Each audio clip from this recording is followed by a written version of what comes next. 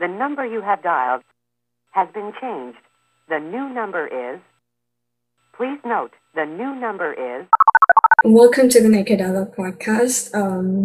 We have Professor Lee Cronin with us today. How are you doing in general? I'm good, thank you. And how are you? Doing fine. I was wondering, so you described like one of the ways or reasons for origin of life as having this intelligent design, which has, let's say, direct or indirect mechanisms, which might also, involve this metaphysical identity of or image of God. And in one of Carl Jung's very famous televised interviews with John Freeman, he said the quote, "I don't need to believe, I know that there is a God." And it was very much critiqued by a lot of people in the psychoanalytical circle and the philosophical circle. And even Richard Dawkins said that it's Jung's blind faith. But later on, Jung corrected it in one of his letters to the press and also to John Freeman, that in fact he was just pointing out to this subjective image of God, and that he also claims that the truth of quote unquote God is complex. And I was wondering, like, another way of describing, let's say, the origin of life within the origins of life that you modeled is the emergence of chemical complexity. So how would you, let's say, distinguish this metaphysical complexity of emergence of God or the truth about God with the chemical complexity of emergence of life? So you're asking the easy questions today. Okay, so look, so I'll start by saying that I don't believe in God. I've never believed in God. But I've always been fascinated with existence. But the problem with belief, it becomes a weaponized kind of discussion. There are people that believe, people who don't.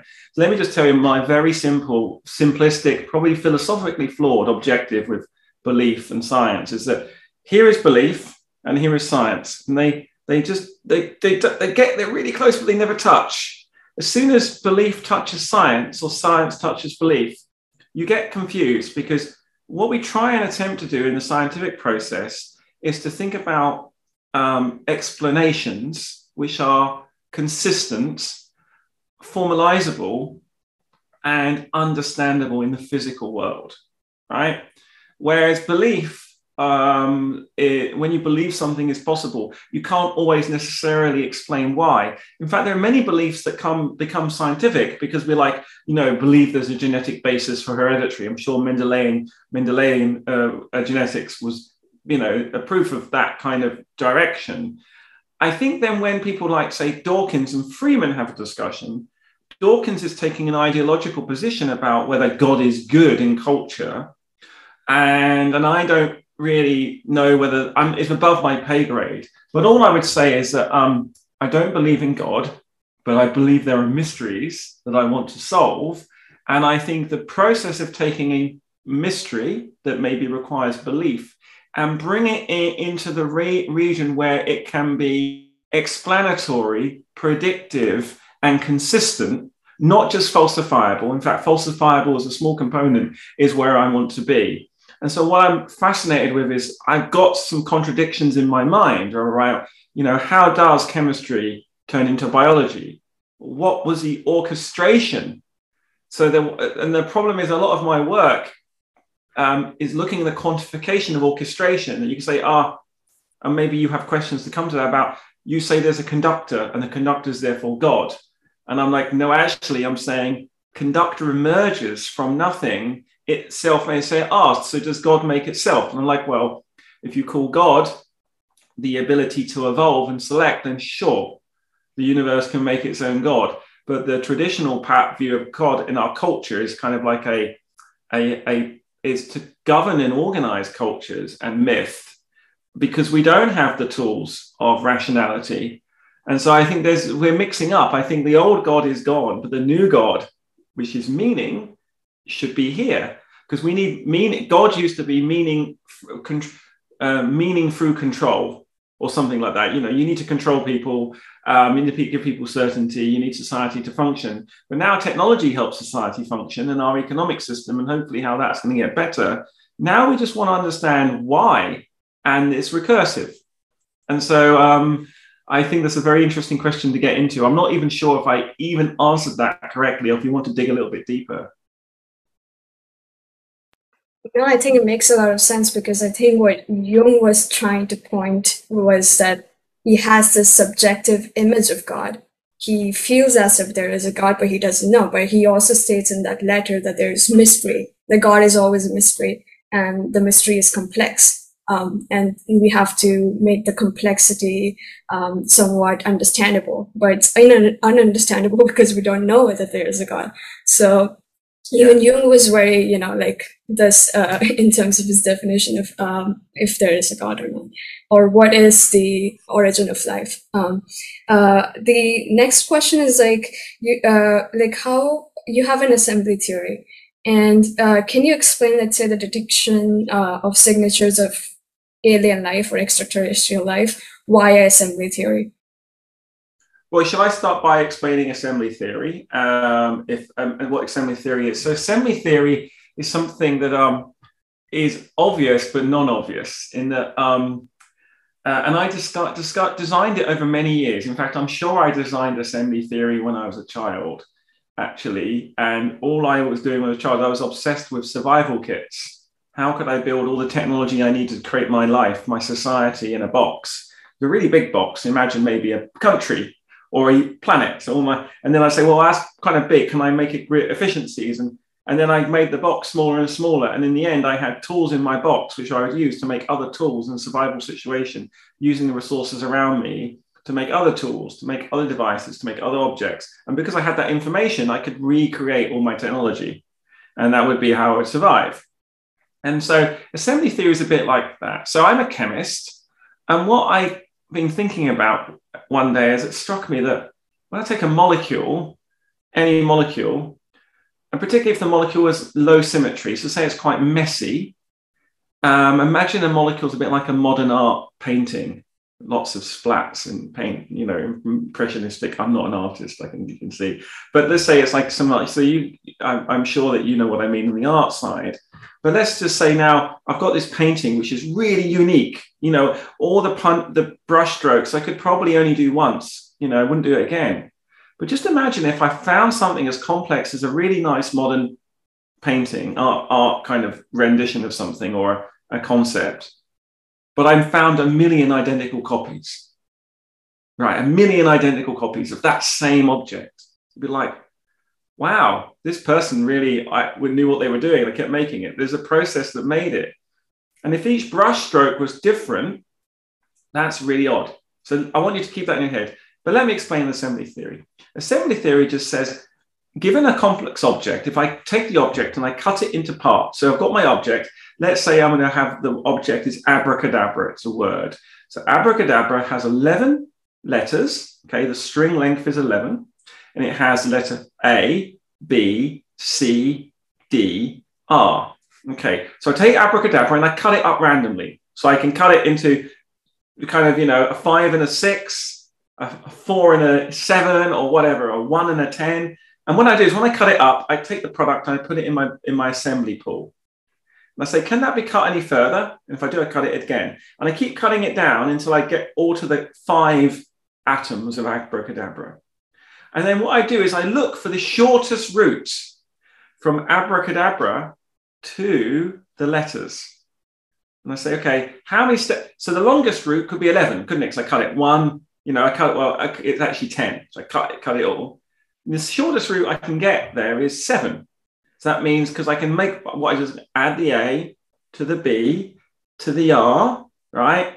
And then I add an A, and then I add a D, and then I keep going on until I've got the abraca, and then I got bruh, and I add on the bruh at the end. So what assembly theory says, given an object I can break into parts I can understand, what is the shortest route I can reconstitute that object together? So it's a pathway thing. And when I kind of try to establish that, a lot of the complexity of saying, oh yeah, it's kind of like Kolmogorov compression, it's kind of like this, it's kind of like that. And I couldn't really get people to kind of help me understand whether it was a new concept or just an existing one. Now, why does it matter if it's a new and existing one? Well, if it's existing, presumably there'll be algorithms out there to borrow, and because I'm a chemist, I don't want to invent new complexity theory. I want to do chemistry. So, but it turned out that there wasn't anything out there like it. It was similar. So what I did is I developed a mathematical framework, and I did it in a kind of backwards way, but kind of a cool way. I did it with my group. I made the algorithm first to basically chop up molecules and check it worked. And then as I made the algorithm, I understood how the algorithm worked. I then was able to formalize the mathematical part of the theory. So what we can do is let's take a molecule, let's say a simple molecule that's symmetrical. So let's take something like, I don't know, what molecule would everyone would know. Yeah, there's lots of kind of complex molecules that people would know, painkillers and things, drugs and things, but not really symmetrical ones. Let's take soccer ball carbon. C60. So that's a soccer. So it's basically a molecule, or it's not quite a molecule, but it is an object made of 60 carbon atoms, and it has exactly the same shape as a football. It's basically got pentagons and hexagons. So that's a highly symmetric object. It has 60 carbon atoms in it, but if I cut it, there's lots of symmetry. That means that that molecule could basically be made in just 4 or 5 steps, putting together. Now, if I take a very powerful anti-cancer drug that is found in biology called Taxol. This molecule is kind of big. It has like over 50 atoms in it. It's not got very high symmetry. And in fact, C60 basically requires 5 steps. Taxol, that has 59 carbons and some nitrogen and some oxygen, requires 33 steps to make it probabilistically. So so the chance, if you now think you're going to walk down a street and you've got to take 33 choices, if you take 33 choices on a decision tree, very quickly the tree gets deeper and deeper and deeper and deeper and deeper to the answer, which is Taxol here. And this vast space of other objects is literally trillions and trillions and trillions. So when you find Taxol in an amount that you can detect, so many copies, and not the other trillions and trillions and trillions of examples, you have to say, how?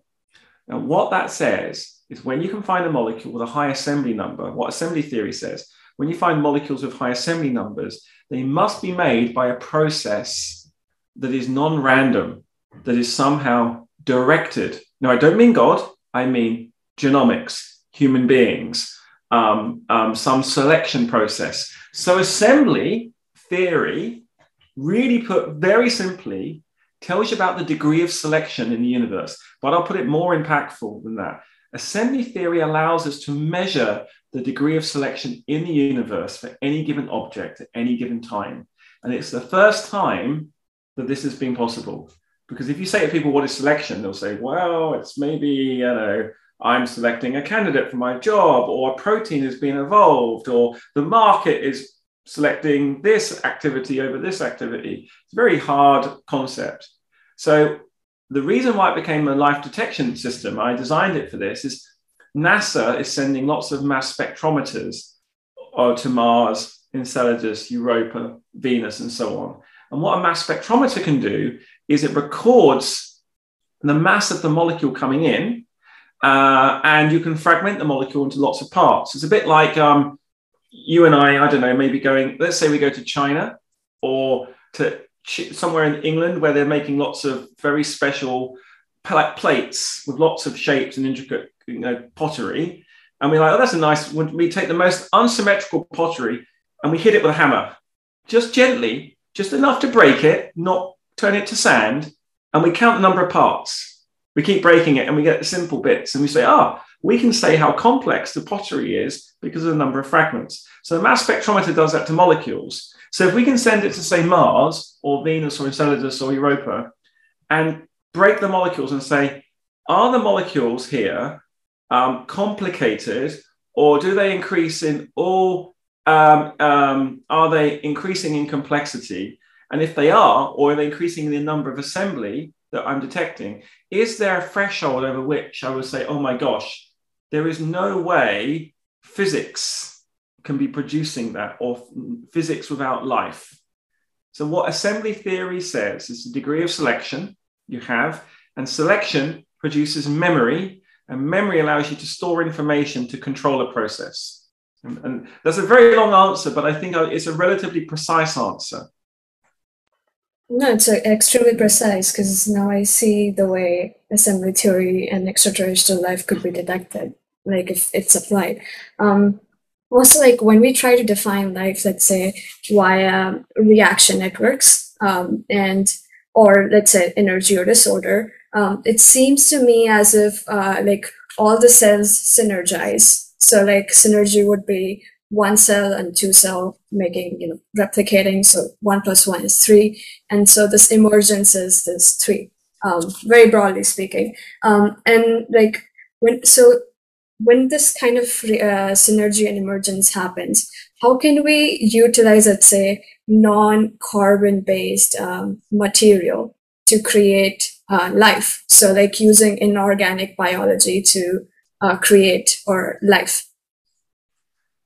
So, this is a very speculative point I've made many years ago. So I'm an inorganic chemist, and I used to make a play on words. And going back in classical organic chemistry, organic chemists would differentiate between vitalism, and I have to be careful because the history books are complicated and different historians have different views of this. But put simply, the current view, which may be flawed to some degree, is that organic chemistry was viewed to be have vitalism associated with. There are certain molecules that appeared to be kind of have a life force, okay?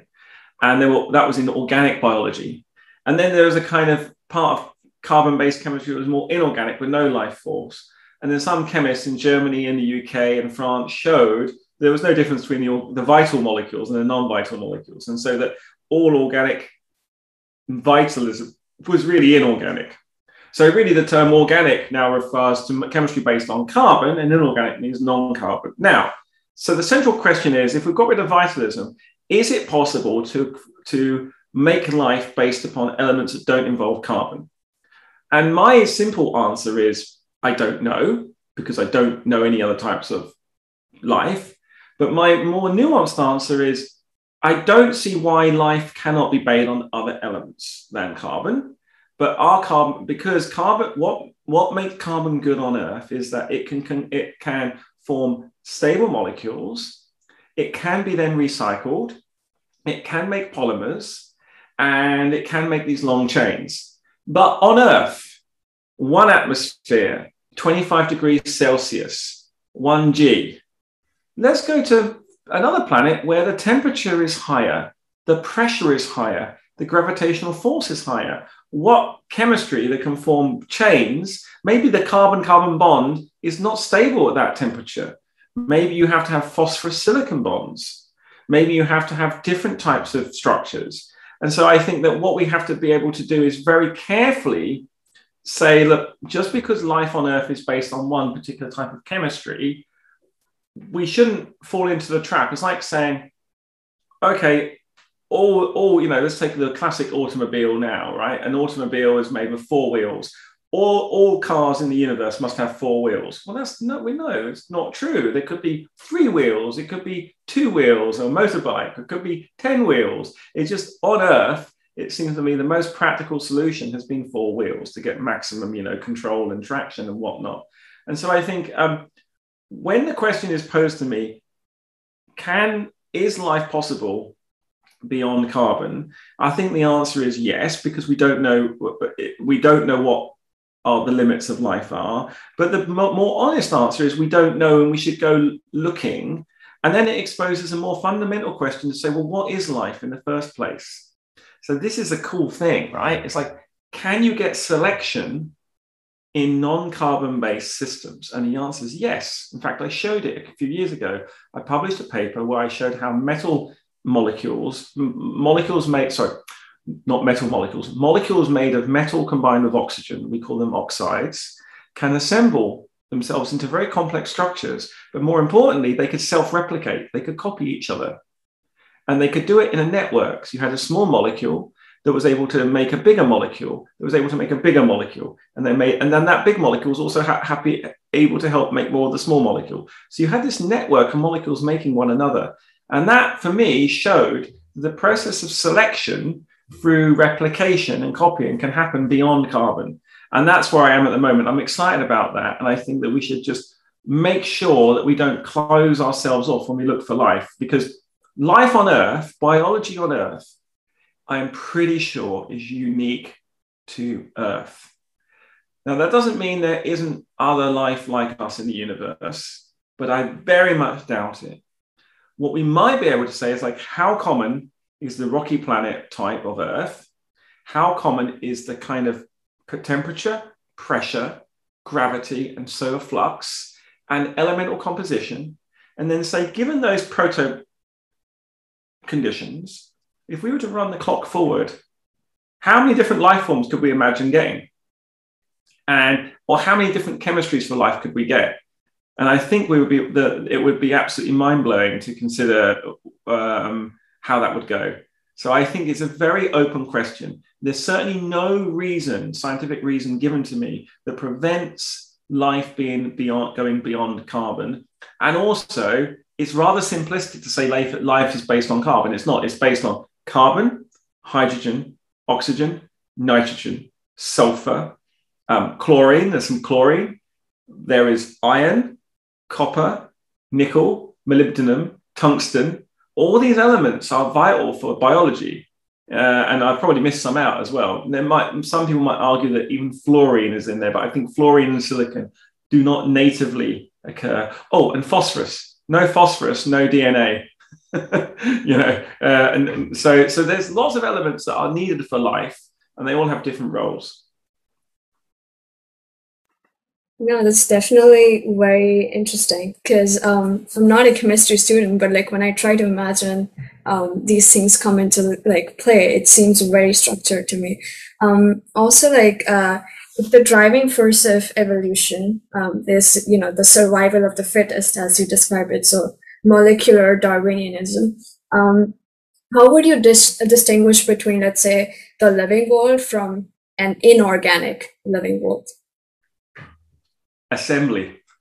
I think this is the thing I've realized, is that actually in kind of weird things, that life doesn't really exist. It's like kind of weird, right? Life doesn't exist, consciousness. So you asked me on one day when I'm very flat materialist, ultra materialist. I mean, there's no difference between me and the sand in my garden or on the beach. Still, it's just atoms. So I was like, well, hang on, that's clearly not appropriate. What do I do? Well, let's say, well, hang on, I obey the laws of physics. So what I'm going to do is I'm going to give a really long answer. I want to go all the way back to the Big Bang, to physics, because what I think is happening is that that physics and chemistry and biology are really the same discipline, but we're thinking about it all wrong. Physicists think I'm not. Physicists are very pure in terms of they're looking at very well-defined systems to start with. They would argue they get to complexity, and that's true, but they like laws. So there's laws about, the forces in the universe. So we have gravity, electromagnetism, strong nuclear force, weak nuclear force, and maybe a fifth force that may be associated with time, with axions, with dark matter, dark energy, or just we haven't got the structure of the universe right. There's something wrong because we have to unify relativity and quantum mechanics, or we don't, right? It's like a bit like the wave particle duality. I have no problem thinking like a photon as a particle and interacting like a wave. They don't have to be different. But anyway, let's go all the way back. So you've got physics. Physicists say there are laws. But what is a law? Let's think about what is a law. Well, let's just take the inverse square law for gravity. So the inverse square law for gravity says the force between two objects, two masses, is a function of the two masses, the product of the two masses, divided by the square of the distance between the two masses. That's a law. The thing about saying, who says there's a law, right? If I go to the other end of the universe, like let's say 20 light years away, where I can't go, hello, there's a law, don't forget the law. How does the universe know to react like that? So a law is a simplistic thing to say, actually, when the universe has low memory, low assembly, there's only a finite number of positions, configurations, matter, and energy can get into.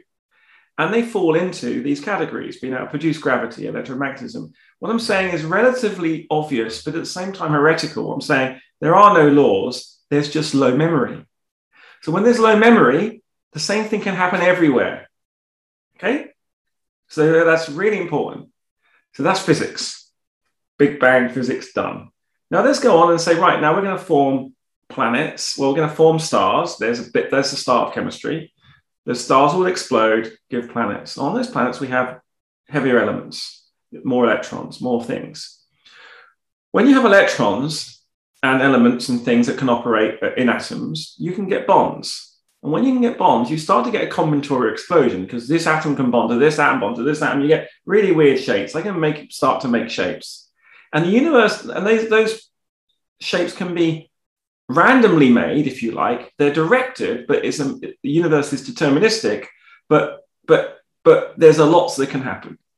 So what happens is that locally, the exact pattern, if you view the Earth like an art exhibit, the artist that is planet Earth has got all their experience from the creation of Earth in our solar system, the mass coming into Earth, the accretion, the big asteroids that came in, the boiling of the oceans, the formation of the oceans, all these steps go through. All these events are individual, unique events, and they give chemistry on Earth its unique signature.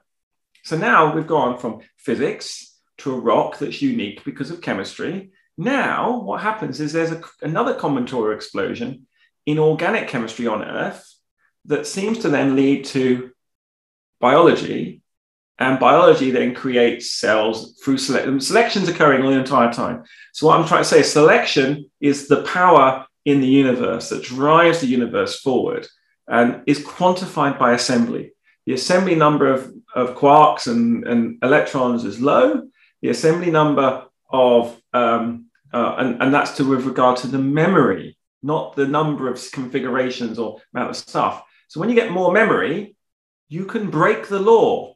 Or no, you don't break the law, you make local laws. So on Earth, we can make a local law to say, well, I can make DNA. So I use the low laws of physics, that give me for free everywhere in the universe. But on Earth, because I have phosphorus, oxygen, carbon, and these selection and these minerals, I can make DNA. And once I've learned how to make DNA through replication, the entire planet is making DNA. So that's almost like a new law that's local to Earth. And so because now selection becomes more and more kind of contingent upon these events that have happened in the past, the craziness of the objects we get goes up, because the assembly number now isn't just in the object, it's in the history, the billions of years of history. So what am I saying happens on Earth? The selection occurs right from the sand through to chemistry, mineralogy, but selection gets hyper accelerated by biology. So we then basically are able to change more configurations. And what living stuff is able to do is take advantage of that. Okay, I went back and said, I'm not really alive, I'm just an object. Well, of course, I have some interesting properties we don't understand yet as a living object. I can make decisions, I have causal power. And this is one of the biggest things that we don't understand. In assembly theory, can kind of tell you when a system has causal power or not. And I think that assembly theory, or the assembliness of a box of objects, will be a more important number to calculate than the entropy. Because entropy tells you about the amount of disorder than the number of configurations, where assembly says something more about what was the amount of memory required over time to build this object. And they do two different things. So I think selection operates over the universe and life emerges and accelerates selection. But the driving force in the universe is to basically persist. Those objects that persist or exist are able to cause other objects that didn't exist before. And human beings are just wonderful versions of that, because in our minds, we can create objects that don't exist yet in the real world in our mind as an abstraction, and then we can go build them, such as, I don't know, this 3D printed tesseract, which I went and designed and then made on my 3D printer, right? I can think of it in my head, and then I go and actually drew it and make it. So, like, would you say that there is some sort of imaginative capacity within humans, which leads to this kind of abstraction of creating objects within our mind? And then somehow with the use of 3D printers, we can maybe replicate these objects. Yeah, I mean, I think for me, the understanding how the universe is able to build objects that are able to abstract and build other objects that were no longer possible, or sorry, not before possible, is amazing. You think about it, you have all this dead stuff in the universe, you have life, and then life is able to then, at the human being level, I mean, maybe some animals can as well. Let's just say living systems, intelligent living systems, suddenly can think of things and then can go and act differently on stuff to make abstractions. And then if I give this to my child or to someone else, they might actually build on that abstraction and build another thing. And we keep going. And so there is this really interesting zone that humanity is in right now, whereas we are creating abstractions upon abstractions upon abstractions. I mean, some of the first abstractions, I guess, were in language and money and legal systems, right? But I mean, it doesn't stop there. And one of the biggest questions I have about is, and I argue with a lot of computational scientists, right, about whether, because they think that, but maybe you'll get to this later, about consciousness and computation and living systems. Like, what are we really talking about? But what I think is, but just to finish this part of the conversation, I think it's very interesting that selection gives rise to biology, and biology is able to create more objects which aid selection through abstraction. And the imagination that you have, when you think of an object in your head, it exists, but only in your head.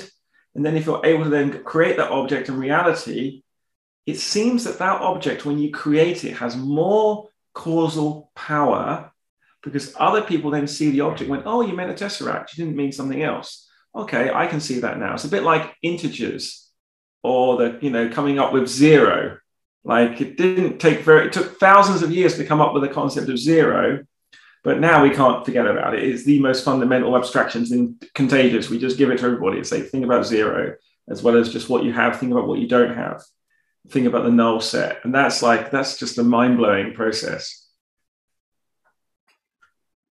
Yeah, so you laid out like the recipe to create, let's say, the inorganic life. So with metabolism, information, and then containers to, let's say, mimic life, or to maybe simulate life. So, in the AI project, maybe broadly speaking, if people are trying to simulate life into machines, one can say that within biology, this recipe could mimic life. So I see both the projects having some sort of the same goal, which is to make life or to give sentience. So how would you distinguish or even say that there are similarities between, let's say, the AI project or the computational project with the chemistry and the biological project? Yeah, I mean, okay, that's a big question. So there's a number of assumptions there. I mean, I'm a materialist and I'm also a computationalist, and I believe the universe, or I can use mathematics to help me describe the universe, describe my explanation of the universe. But what I'm very trying to put down in really concrete terms, that mathematics doesn't explain the universe. Mathematics allows me to describe the universe so that I can explain it with other stuff. And what seems to have happened a little bit is people have basically taken mathematics abstraction away from the universe and then used that to build objects that they say really describe and cause the universe. And I think that that's a beginning of a kind of dualism, actually, although they will violently deny this. And so the question I have, you were talking about, say, making life, you need all these objects. I don't know what you need to make life. I know that you need selection, and selection on Earth, the solution seems to produce a metabolism compartment and all this stuff. But why can't we make a single molecule life form? I said to my research group a few years ago, they're like, what? It's like a single molecule life form. Just imagine a big enough molecule that could do things to itself and be in. They said, no, insane. I said, probably you're right. But so we don't actually know what are the requirements for life, but there are some requirements. And I think what you characterize as is useful because it helps you think compartments, energy, and so on. Now going on to AI, the thing about AI is the way that AIs are built right now is they're based upon a digital abstraction, as far as I kind of understand it. And those digital abstractions are instantiated in silicon. And so my number one concern is that the way that we build architectures on silicon are based on digital, high-low. Then we make Boolean operators, Boolean gates, and then make logical kind of operators, and then put them together to make logic and go all the way up to an operating system. Then in that operating system, we do fancy other things, array manipulation, inference engines, and so on. And we're trying to use those inference engines to tell us something about consciousness. But look, how you think about that, we've gone from a transistor, high and low, through Boolean logic, all the way up to an inference engine and consciousness. But the brain isn't made out of transistors. The brain is made out of unknown computing processes, computing modules. They may be neurons, they may be glial cells, they may be some interaction, but where do we actually know what is going on in our brain on any level? I don't think so. And so we understand some stuff, but because we don't understand, and people say, but hang on a second, do you believe, are you a materialist? And I say, yes. And say, well, do you believe the brain can be simulated in a computer? And I say, to some degree. So, well, there's no problem. Just extrapolate and we have an AI. And I think that there is a very practical argument against that. And that's a resource argument. As to say that the reason why I'm interesting to talk to and you're interesting to talk to is you have I don't know what the exact number, 100 million trillion neurons in your brain. And each neuron has 10,000 connections, and those connections can change. So at any one time, you have more possible connections in your brain than there are atoms in the universe. Now, if you now take silicon, 2D, transistors on a die, we can do pretty well, put 10 billion transistors on a die, and we can make software layers that can wire them up in fancy ways, and we can make parallel systems. But we still have nowhere near the search space of a brain in any hardware architecture. And we don't actually know how that information is represented in the brain. And I think so there are fundamental levels, like, where is the information represented? How does the morphology control it? How much of our thought processes and our understanding of the universe, how much has that been built by morphological evolution over billions of years? As the universe has used trial and error to build a brain. And I'm guessing that my brain is a 5 or 6 dimensional organ. So I have the dimension of evolution. I have the experience of evolving in all the environments on Earth, trial and error. Okay, that's one. I was also developed in the womb and grew. So my brain structure was built. That's 2. I'm able to move around in the real world and think in real time. That's 3. I'm able to imagine things that can happen. That's 4. I'm able to have imagined conversation or have conversations across whole networks of people. That's 5. I can then also outsource some of my discussions to some kind of silicon AI. And so I have that 6. So I have at least 6 dimensions of a way of understanding how I'm creating my intelligence, thoughts, consciousness, whatever. And I just think that we know so little that we're making assumptions and we are deluded by the digital representation. And I'm not saying it's wrong. I'm just not saying that anyone has shown me with any confidence that we're going to be able to make a machine based on the current understanding of technology that can have the type of common sense, cross-domain thoughts, thinking about, my dream is to talk to a machine that we both have the same question. And do you want to guess what that question is? I don't know. You tell me. I think you could, but I'd say, why are we here? So if we can create a machine that goes, why are we here? Oh my God, this is a bit weird. And genuinely, really, genuinely evidence they're having that thought, then I know we'll have created a consciousness. So forget the Turing test for imitation. Let's go for the Cronin test of why are we here? So really, you want to be able to make a thinking machine that asks, why on earth do we exist? That, if you can make a digital philosopher, then yeah, sure. Then we want to, because we'd talk to them all the time. We'd probably never leave our rooms, right? We'd probably just always having conversations, and it'd be infinitely fun. Like we all talk to each other about these questions, but sometimes we get stuck. But maybe the AI will have a better kind of symbolic representation, more robust logic, and will be able to take us deeper into thinking about what the nature of reality really is like. I didn't really answer your question, but I really wanted to get to the point that I just think we don't know what consciousness is on any level.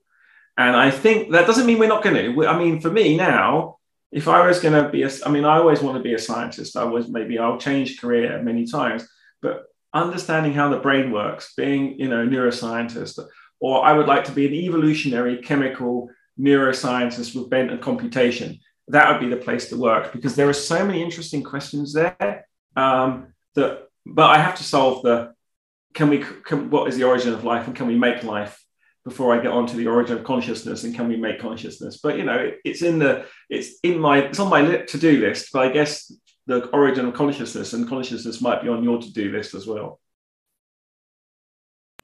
Yes, it seems very interesting, because if, let's say, mathematics is trying to describe life, and then biology is trying to define it.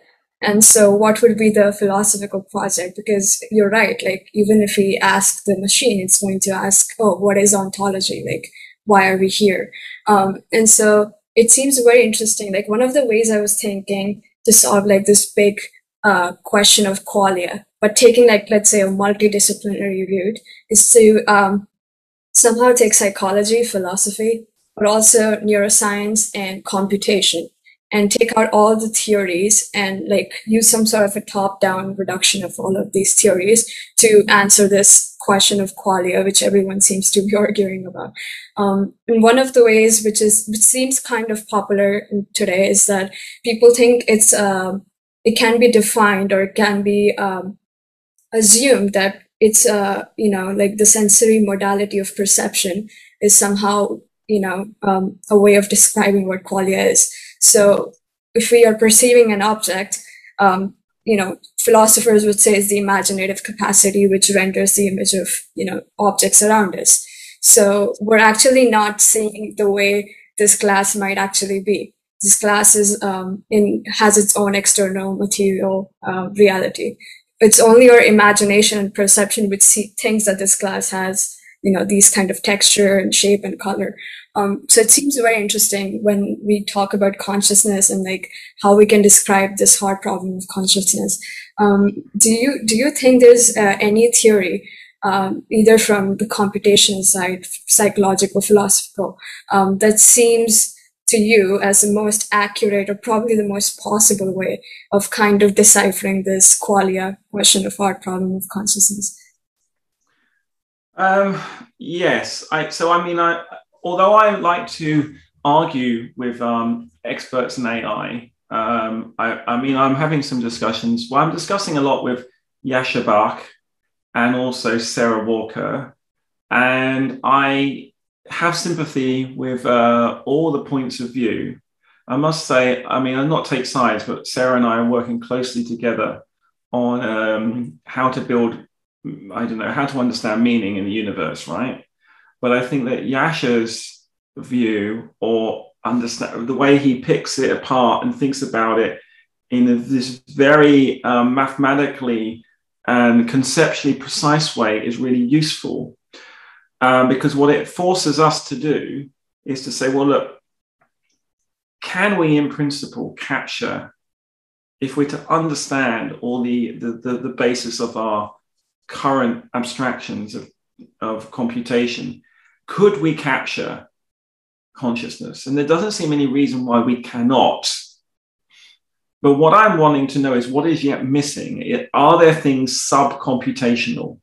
Now, what I mean by subcomputation, I don't mean magic. I mean, are there physical things going on that we have not yet understood in terms of the correct abstraction level? And are there processes that actually are not really amenable to abstraction yet? And if not, why not?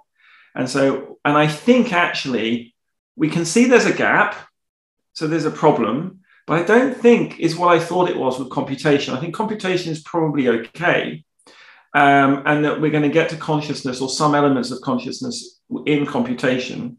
But what we don't understand is this whole idea of the process of the simulation, or the process of, are we living in a simulation? Are we able to make a consciousness in silicon?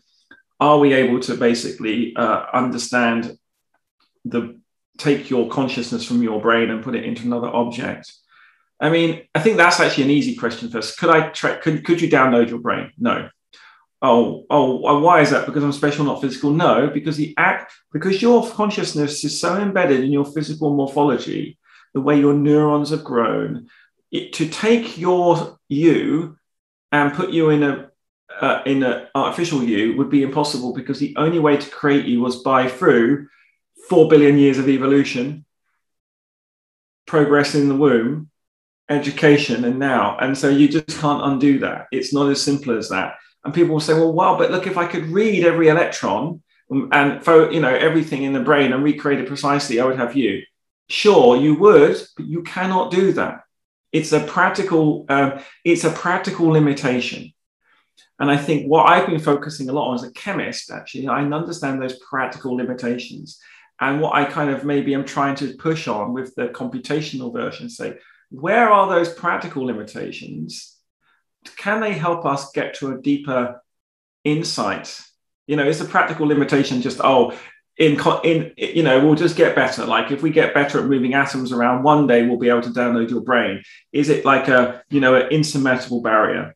So I think there's really interesting things there about like where I'm a materialist. I believe that the brain should be able to be understood by physical science, by mechanism.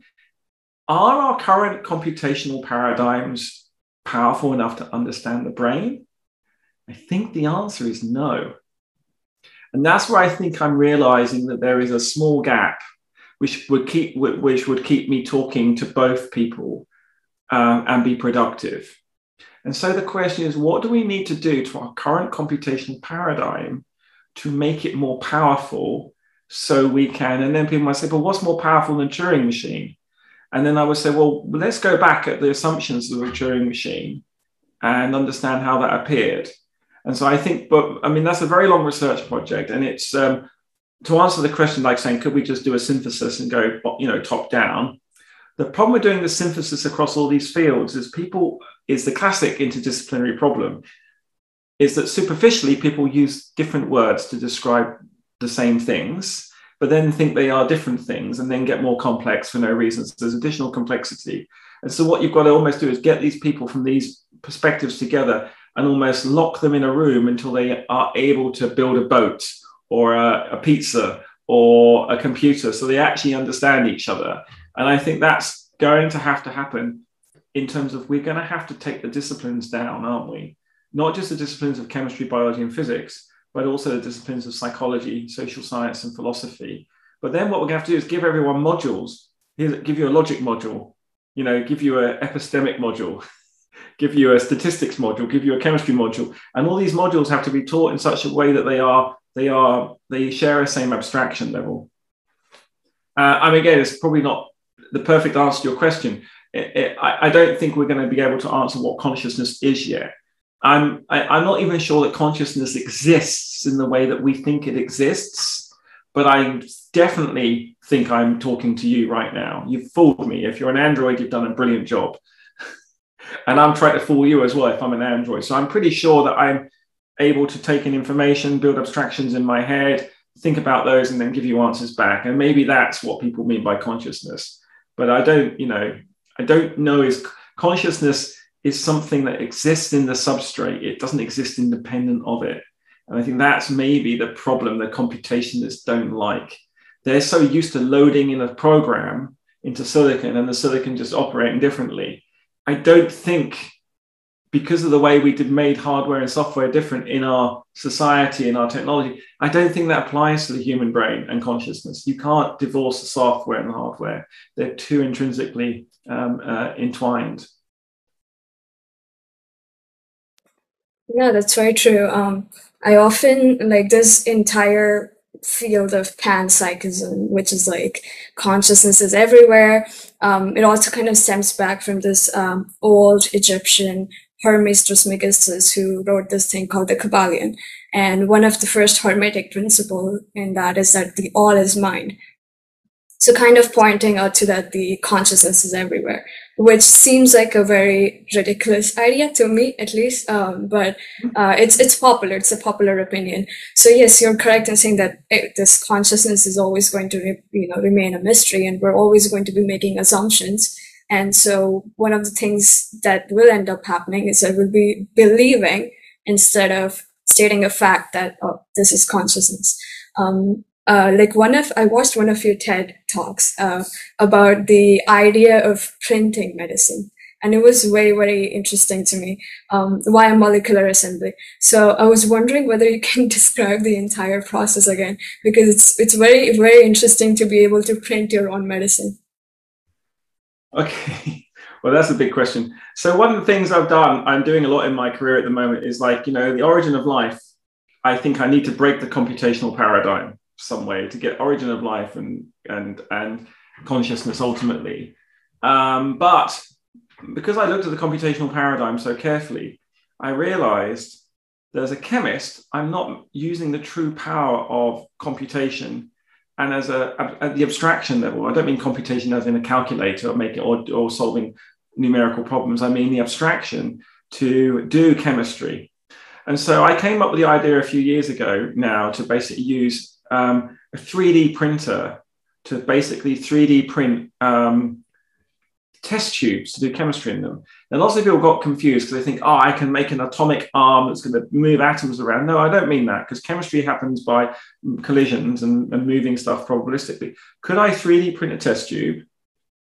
So, 3D print that. And then could I use the same head to move chemicals into the test tube in 3D control and then do the reaction? Why do I want to do that? Well, because I have control that I don't have over a human being. Human being might drop the test tube. They may add the things in the wrong order. So I thought, would it be cool if I had a state machine where I could very concretely move objects around and have an audit trail for them and use that to do chemistry, and then basically think about that as a library or a module or that I could then give and say, right, here's a module for making ibuprofen, which is a medicine, or here's a module for making a type of acid or a base or a fuel or something.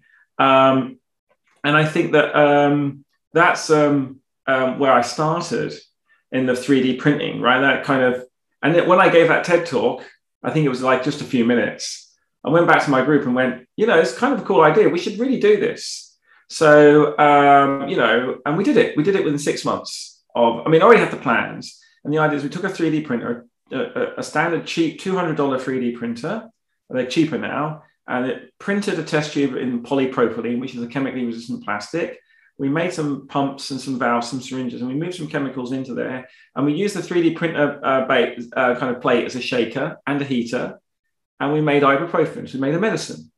And then I was able to give people a file, a digital file, like, run this code and you can make the drug. And people were like, whoa, that's cool. You can run a code and make a molecule.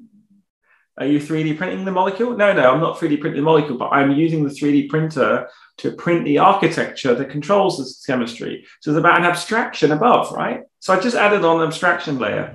And then moving on from that, I made a thing called the computer, which is kind of like built on that. And the computer is a state machine for chemical synthesis that basically, if you put code into the computer and you put basic raw ingredients, it will run the computation and the output will be the molecule that you want.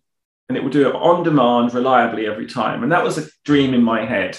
And it's taken me maybe, probably between 5 and 9 years, depending where you say I started. So I started doing 3D printing chemistry in 2010, 2011. I started moving over to computing in 2012, 13, 14. And then the first working computer, which could turn code into drugs, was in about 2017, 18. And what we're doing now is just establishing the programming language for chemistry and really establishing the paradigm going forward. So the whole idea is not to 3D print the molecule, but to organize the materials such that they are in the right place at the right time to do the right chemistry. And it's pre-validated, and that we understand what could go wrong and what can go right so we can make it reliable. And that's really important, because then it's almost like, if you were going to use Python to solve some complex mathematical operation, you could write yourself a library, but you could just use SciPy. And so it's like, and SciPy would understand what you're asking it to do, and it would do all this cool stuff, and it would work it out. So in a way, the computer is kind of like an add-on for a bench chemist to basically outsource some boring stuff or dangerous stuff or repetitive stuff. So it could be done in this without too much effort, but reliably. And so that's how that idea got born. And it was kind of interesting, because originally I wanted to build these engines because I needed enough accessible robotics to do a search of chemical space to find the origin of life. So I designed the whole abstraction of computation to try and fulfill my desire to build a technology which allowed me to do many reactions to find how life got started on Earth. That's extremely, extremely interesting, because to make it even more abstract, there's a lot of talks going around psychedelics nowadays. It's getting legalized. People are using it for depression, anxiety, and all of these psychopathologies. I was wondering, because Alexander Shulgin, who was a very famous psychoactive chemist, let's say, synthesized a bunch of drugs, let's say, so 2CB and DOM and stuff like that. Is it possible, maybe, looking at this idea, to 3D print architecture for new psychoactive substances? Or is it something about psychoactive substances which is very bizarre or different, that it's almost like another science in its own way? No, you can make, to put simply, any molecule that a human being can make, you can make in our systems. I'm not sure whether you'd want to, and I'm also not sure that you would want to make a molecule that you then ingest, because, what if something has gone wrong, it's impure, you could poison yourself. So there's kind of the health issues. There's also societal issues. I mean, if you could, in principle, you could 3D print, well, not 3D print, you could use a computer to make crystal meth. But hang on, before we all get excited, you could also go and use a test tube to make crystal meth, right? It's just, you're still doing it. The intention is there. Does it make it easier for people? Potentially. But when you're talking about making drugs, you have to be really very careful in that the drug companies are regulated and do things to a very, very high precision for a reason, because they need to assure patient safety. I mean, think about what's been going on with COVID and all the disinformation about vaccines and microchips and side effects and understanding risk. And I think one of the good things that's going to come out of COVID-19 will be an appreciation that let's not get scared and take a side. Let's ask ourselves, what is the risk? And let's think about the risk in populations, right? There's kind of, I say to my research group every now and then, there's a kind of joke, we evolve together, you die alone. And what I'm trying to mean by that is not to be nasty or kind of fatalistic, say we evolve as a group of people. So it's easy to think about statistics over a large number of people. But of course, when something is happening to you, it's very personal to you. You are no longer statistic. So you're no longer intellectually able to make that disconnection. Coming to the robots, can you make psychedelics? Sure, you can make them. But I think society has to ask itself, do we want to allow technologies where people can make psychedelics? Let's say they could make them safely on demand. Do we want people to have access to them? I think in the end, probably yes. We'd probably give people certificates, a bit like you say you have a license to take it, or maybe a prescription. Maybe you are depressed. But I think one of the big problems, rather than making our own psychedelics for legal use, is the fact that psychedelics are incredibly important to understand consciousness because they are really interesting levers. And the fact that we don't allow our society to use them or discuss them even, and yet we use these current therapies, lithium therapies and other antidepressants that just don't work, where basically a few big doses of psilocybin can actually, I mean, not cure depression, but there's enough data out there to suggest that it is worth taking very seriously to think about how we can look at decreasing human suffering through the use of psychedelics. But again, it's beyond my pay grade. My job is to make sure the technology, the science happens. My job is also to make sure the technology can happen. But my job is also to make sure that people understand the consequences, and then policymakers and government and society can decide. My job is not just to push it out there and allow everyone to get high, Rick and Morty style. Yes, true. I think there's a lot of ethical implications at the moment for such an idea to come about. Also, one of the things when people take psychedelics, they try to explain is that everything makes sense. That's one of the maybe effects, loosely speaking. And oftentimes people would also subjectively describe ascending to these higher dimensions within your mind. And I was wondering, how there's in theoretical physics, there's 26 bosonic dimension theories and all those kind of different theories, and then people also talk about taking psychedelics, and somehow the mind is the controller, and the mind makes you go into all these different dimensions. What do you think exactly is happening with psychoactive substance? What kind of chemistry is going on in there that people actually believe, and some people actually then think that belief is a fact, that they are, that everything makes sense and that they're transcending into dimensions? I think the problem with psychedelics is this whole idea that suddenly we're transcending and we're having some spiritual experience, and the fact is we're just atoms. Right, and we're atoms, and we are integrating information, and we're trying to understand how we work in that reality of atoms. So if I'm going to pour cold water on it, I mean, I'm sure if I could take psychoactive substances legally and safely and dial up different conscious experiences, I'd do it. Why the hell not? Be hilarious, right? But actually, I think I already have a mind that's fairly trippy, so I need to be careful. But what do I think is happening? Well, I think the brain is actually there are people, experts in AI and psychology and neuroscience, are really beginning to understand the brain is not just one single entity. There's lots of different things going on. There seems to be a consensus going on in the brain. There's lots of thought centers, right? So it's almost like your brain is some kind of, I'm not saying this is a proven model of consciousness. We don't really know very much, and I don't know enough of the literature, but there is some emerging suggestions that your brain basically does consensus-based thinking. So basically you're always you're in a war with yourself. Certain processes are being dumbed down, others are being heightened. And when you take psychedelics, what it does is it basically removes a lot of the abstraction baggage. So you stop worrying about the past. You stop conceptualizing about what's going to happen next. You just exist in the present.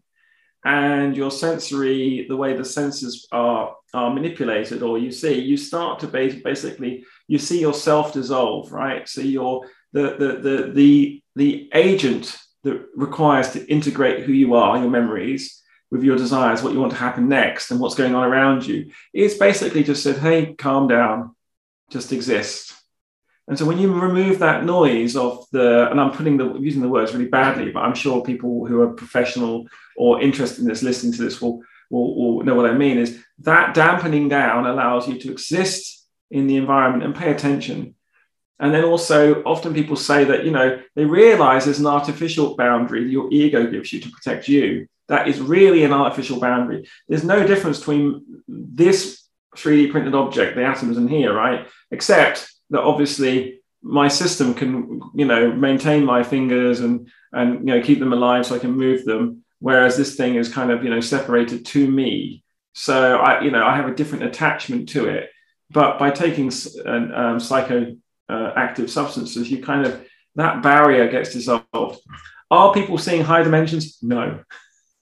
That we might be able to think higher dimensionally because maybe there is some feature of reality that those higher dimensions exist in some evolutionary way, or they kind of are packed in there. But I don't think they're seeing higher dimensions necessarily. But I mean, I don't know. If someone takes psychoactive substances and comes back and says, I've now got a new theory for storing data, and I can store data in 6 dimensions where there are only 3, and shows me, I'll be like, hey, cool. But that hasn't happened, right? It's a lot of kind of, it was really good. I feel really happy. So I think from a spiritual point of view, psychoactives are very interesting things. From an actual kind of giving meaning to the physical world, well, not so much. Although I'm sure that some people who have dissolved themselves in psychoactives have gone on to make really interesting science discoveries. So Gary Mullis, I think his name, he's dead now, supposedly invented the concept of PCR when he was on an acid trip driving in California. And that technology gave the basis of the COVID detection systems we have now, and also the ability to manufacture DNA and RNA. So that was no poor thought experiment induced by a psychoactive substance. That's very interesting. I didn't know that. I've only known that certain philosophers back in the day, like Walter Benjamin, wrote an entire thing about his use of hashish, and then certain postmodern thinkers like Foucault, Deleuze, and all of these people were also involved in these kind of psychoactive states, and they produced amazing philosophical texts. Getting inspiration from that. I mean, Sartre was known to have taken a lot of amphetamines and mescaline throughout his entire life. To a point where he even developed HPPD, which is like the hallucinations continue even after the trip has ended, and went to Jacques Lacan, who was this psychoanalyst at the time within the French circle, to get out of these hallucinations. So I feel like, philosophers and like even scientists to a certain extent have had these inclinations of taking psychoactive substances and getting upon a certain idea which is either revolutionary or makes sense to them. So it's very interesting how these compounds are actually functioning and what possibilities they could create. One last question I wanted to ask you was like, what are some of the books that you would recommend reading? Like, what are your personal books? Because I see a lot of books on your shelf, and I'm also an avid reader. So I was wondering what are like maybe 2 or 3 or maybe 5 books that you would recommend for everyone to read, like a must-read thing. Must read. I don't really have that many must reads, to be honest. I'm not a. I'm reading Stories of Our Life at the moment. Short stories from Ted Chiang. Just started reading that. Stories of Our Lives, I think it's called. And that's really interesting, but I've started at the big, picking my way through that. I do like Stanislav Lem. I just think if you really want to think in a kind of, in a different way, Stanislav Lem is really, really great science fiction writer. In terms of, I'm reading a lot of technical books at the moment. And I'm trying to read books that are crossing over ideas between different boundaries. So although I can tell you that although it's probably not the best book in the world, I did find some of Roger Penrose's initial writing, The Emperor's New Mind, although it's like so flawed in so many ways, I did find it, for me, when I was reading it at my poor level, whatever, it was really interesting, and it got me going further. And of course, one of my favorite books was always kind of trying to look at rationality, again, through the pure, I'm not a very well-read philosopher. It was a kind of Robert Prissig's Zen and the Art of Motorcycle Maintenance.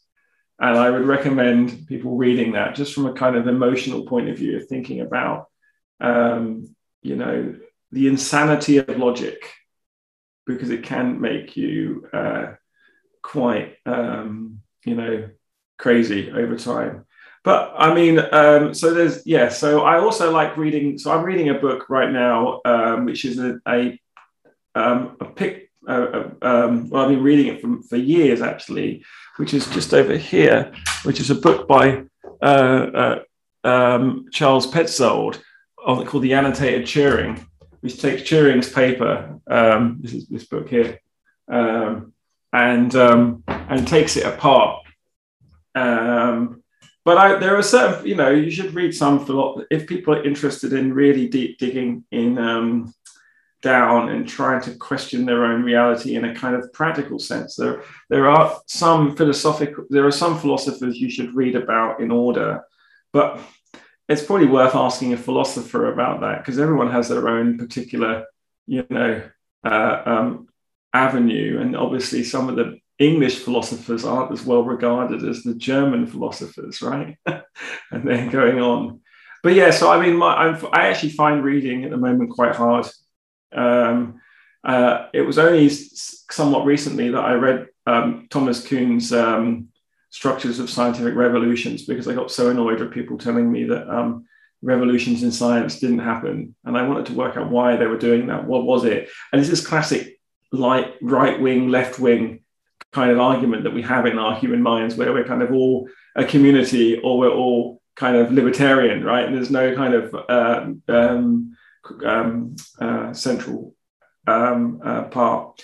But what I would recommend, the number one thing to do, I would do, is I've done this in my academic life a lot, is try to go into areas, conferences, books I would read that I just wouldn't normally read, almost pick them out randomly. And okay, you don't want to go totally random, because you want to actually read something that is good and not just awful. But within a curated sense, if you could find something that would just take you away from your current zone, so you can make new connections. I think from an artistic point of view and a kind of searching point of view, that's the best advice I can give. So I try to read things. I mean, I wanted to read this book for years, right? But I just could never start it and finish it, which is a book by Douglas Hofstadter called Good or Shabak. And it is really an unreadable book. But the way I'm doing it is I pick it up and I will pick 3 pages at random, maybe 4 or 5 if it really, and just go through the book wearing it randomly. It's quite interesting doing that, because then you don't get bogged down in all the arguments. And sometimes that's worth doing when some books are written and they're monsters. No, those recommendations are really good. Like something you said, Insanity of Logic could indeed be a book title someday, maybe that you could write. Maybe there is a book called The Insanity of Logic, because one of the reasons why I like reading Gödel Shabak is this, he keeps saying this, there is this problem with recursion, right? We keep coming back. I think this is something that Sarah Walker expresses really well, who I think you've had on your podcast, where it says, the problem of having an equation of the God equation is that equation needs to be sufficiently descriptive to describe itself. But how can it be? So this human demanding for a conclusion is probably somewhat unhelpful, because all we're trying to demand is not a conclusion, not the answer, but to go one level up. I think going a level up is fine, but we're never going to get to the destination until we're at the end of the universe. So let's continue the journey and enjoy the next step, uncovering the next mystery and trying to answer it. I think that is the meaning, right? No, very true, very true. That is indeed the meaning. Yeah, it's very interesting talking to you. I feel like I can ask like millions of questions like randomly, and always get an amazing answer. Thank you so much for coming on the podcast. It was really, really interesting. I'm going to revisit assembly theory and like really jot down everything and try to like be creative with it, and maybe also like maybe make something out of it and give it like send it to you and see what happens there. Okay, because it's very, very interesting to me, because I feel like there could be parallels. Like I could take certain philosophical stuff and embed it, because because Sartre talked about being and nothingness, where he tried to define existence by speculating what it means not to exist. So it's a big book, and there's a lot of things there. But I feel like one could philosophically put assembly theory into function. I mean, I think that's probably. Yeah, I agree. Yeah. Cool. So I feel like that's very interesting that could happen. But again, thank you so much for coming on the podcast. Thank you. You're welcome. Really nice questions. Good to talk to you. Yeah.